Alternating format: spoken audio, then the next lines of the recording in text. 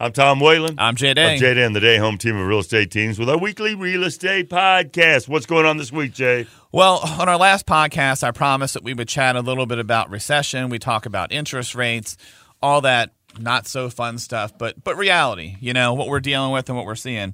So we'll talk about the interest rates, and realistically, as I mentioned before, the interest rates have changed dramatically from the beginning of the year, and all the economic people, all their forecasting, their predictions were all wrong. We hit we're hitting rates that they would have never expected, and they didn't expect us to hit even at the end of this year, and we hit it, literally within the early part of the second quarter. So what's the good and the bad with that? So what we're seeing, honestly, is that the rise in mortgage rates are actually getting buyers off the fence, because buyers were sitting there. They're like, well, these rates have been good for a long time. We're going to wait for sales prices to drop. We're going to wait. Then all of a sudden, interest rates started going up. They're looking and seeing the rates are going up. And then they're seeing that the sales prices aren't coming down. So that has really pushed people off the fence one of two ways. Either, there are some people that have said, you know what, I don't have the stomach for this. I'm just going to continue to rent, which, it's all of our clients' prerogative what they decide they want to do. Or the others have said, hold on. Now I realize I'm missing out. If I would have done something 4 months ago, I would have been able to have a mortgage payment. And this is what we talked about. They would have had a mortgage payment of, $3,500 for an $800,000 house. And now they're buying a house that's $600,000 having that same payment. If they would have listened to our podcast back during all the COVID pandemic and the low interest rates, you said, I don't know when they're going to go up. We don't know how fast it's going to happen once they start going up. And now here we go, and people are listening now. And I said, I thought that the rates were probably going to go up faster than what was predicted. And sure enough, we saw it. I mean, I didn't even predict them to move this fast. However, realistically, when you look at things, you can go way back in time. And, if you go back, interest rates, and again, I'm going back, in 1970s were as high as, 16%. And now we're averaging about 5.3.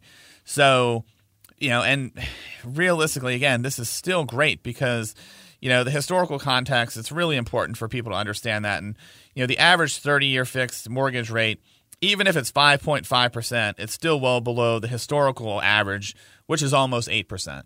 So when you look in everything from 1971 to today, the average, what they're saying, is about 8%. So we're still below that. However, when we're looking ahead of things and you look at what's going on in the world, gas prices, I don't think any of us thought a month ago they were going to get as high as they are now. Christina just has one of her cars. She's got just a Jeep Cherokee. And the other day I went to fill it up and it was like $110. I'm like, what in the world? This is not even like it's not like she has a massive SUV or anything, but I was like, Jesus, this is crazy. That's crazy, yes. Yeah, it's a tough time when it comes to that right now. It really is. And, and the same thing, you go to the grocery store, you go to a restaurant, you're like, wow, I used to. Everything costs a little more, doesn't it, Jay? Oh, yeah, even I know Roy's is one of your spots. You probably don't have to stop there because they spoil you guys by bringing stuff in. They're bringing it in here, yes. But, I make a stop at Dunkin' Donuts every once in a while and get the same thing, and all of us, I remember it was like $7 and something for what I got, and then the other day it was $10.80 cents, and I'm like, well, that's a big change. Yeah, that's a little bit of a change there, man. I'm like, I didn't change my order at all. So realistically, if we look at things and we see that the government has now admitted that inflation exists, which before they weren't. There's no real sign, and the Fed keeps saying that they realize they're going to have to continue to increase in order to help stop inflation from getting out of hand. Again, I don't have a crystal ball, but I don't see interest rates coming down. So, you sitting on the fence, it's time to, make that decision. Are you going to be a long-term renter, which is fine if that's what you want, or are you going to jump out there and make the move because, candidly, sales prices are not dropping either. That's just the reality of where we are.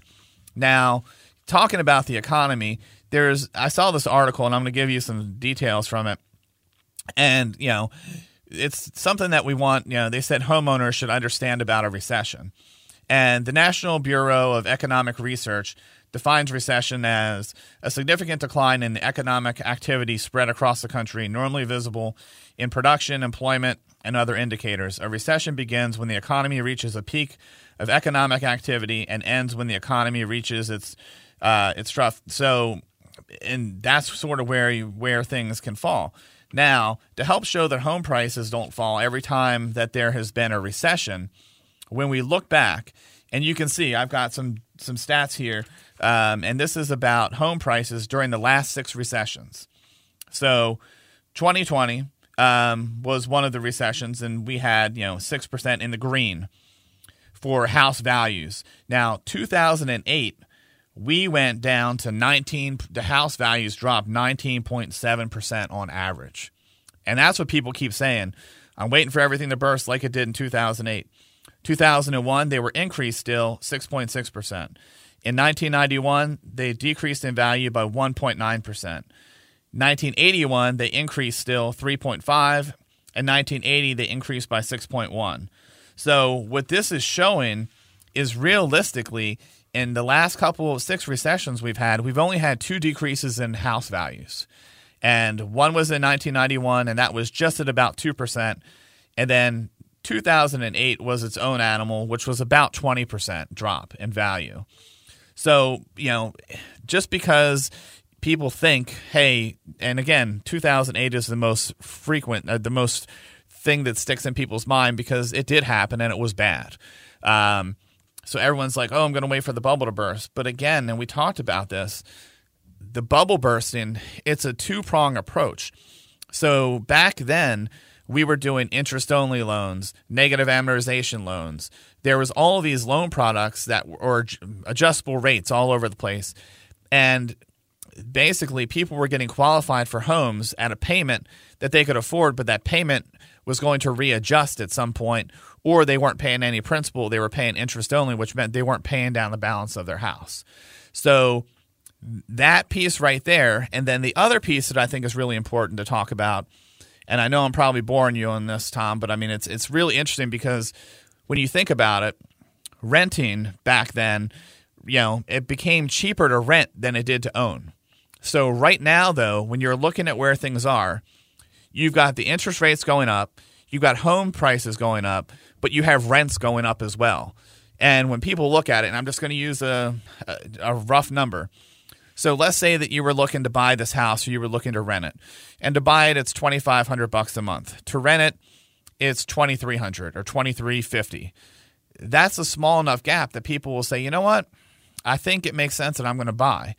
Now, if that same place was, let's say you're looking at another place and to rent it is $1,500 or to own it is $2,100, now people are going to say, I could get a lot of savings by renting, and that's quick, immediate savings. And right now, we're still seeing low inventory on rentals, high rental rates. Until a gap increases between the two of those, I don't see the prices going down because we have limited inventory. We still have people that are buying. And again, they're going to continue to have people buy as long as the rental rates stay high because there's going to be people that will say, you know what, I'd rather just own it than rent it. For $200 a month, $150 a month, it's worth it. Jay, I'm fascinated by this because I'm a homeowner now. Yeah. I'm a homeowner, so all these things are I'm paying attention, believe me. Yeah, it's really interesting because when I talk to people about it, some people think so short term, and I'm like, no, you have to look at it for the long haul. And people have thought I'm crazy because we still look at stuff and we're considering buying. They're like, you're in real estate, you would buy something now? I'm like, it depends on what it is, but possibly yes. And it's just a very interesting time. And the difference is when you look back, and again, you can imagine how many people ask or talk to me about the bubble bursting. And I mean, I'm not an economist, so I could be totally wrong, but all the signs are pointing that is not going to be the situation. And we also don't have all these crazy loan products. Now, let's say, for example, that we had some major devastation that happens here in the United States where, companies just go under and people lose their jobs. That's something that could impact it and could cause, the homes to lose value because they can't afford their mortgage. Or let's say, that we were sort of like the Ukraine and there was a war that came here and that, but those are like crazy things that are not common. We're not going to have the financial crisis because of adjustable rates and things like that anymore. That's just not there. So I think, for the long haul, real estate is still a pretty solid investment. And I mean, look at what's going on in the stock market. It's going crazy right now. And I tell my friends that we invest in that too. And I'm like, it's a long term. It's a long term. But I'm more comfortable in real estate for the long term investment as opposed to the stock market. Got a home of the week? I do, after rambling about all that crazy stuff. No, man, that's not crazy stuff. That's real stuff. So, you know what? I didn't even realize this. This is in your neck of the woods. So, what do we got? We have 13160 Kragerstown Road in Thurmont. Okay. This home is absolutely stunning. It's listed for $850,000, and I'm going to give you some details about it. It's actually a 4-bedroom, 3.5 bath, 3,678 square feet above grade. And when you look at the home, I'm telling you, these people have decked this house out to a T. It's on 1.87 acres.